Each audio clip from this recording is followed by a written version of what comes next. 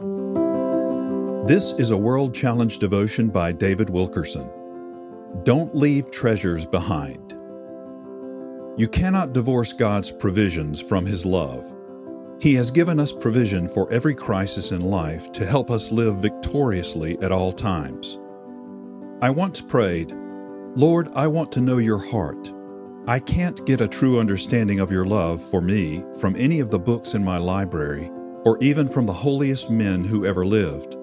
I want my own revelation of your love, directly from your heart. I want to see it so clearly it changes the way I walk with you and the way I minister." I prayed for weeks not knowing what to expect. Would this revelation of His love come rushing into my soul like a flood? Would it appear as some great insight that would leave me breathless? Would it be a feeling of being very special to Him?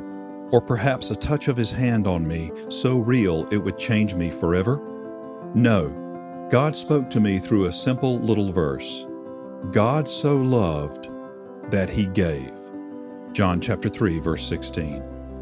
His love is tied to His riches and glory, His bountiful provision for us.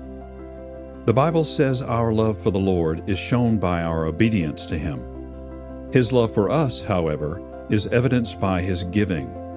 You cannot know Him as a loving God until you see Him as a giving God. God so loved us that He invested in His Son Jesus all the treasures, glory, and bounties of the Father, and then He gave Him to us.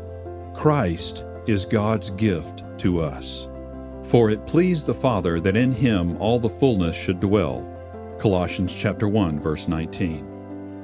For in Him dwells all the fullness of the Godhead bodily, and you are complete in Him, who is the head of all principality and power.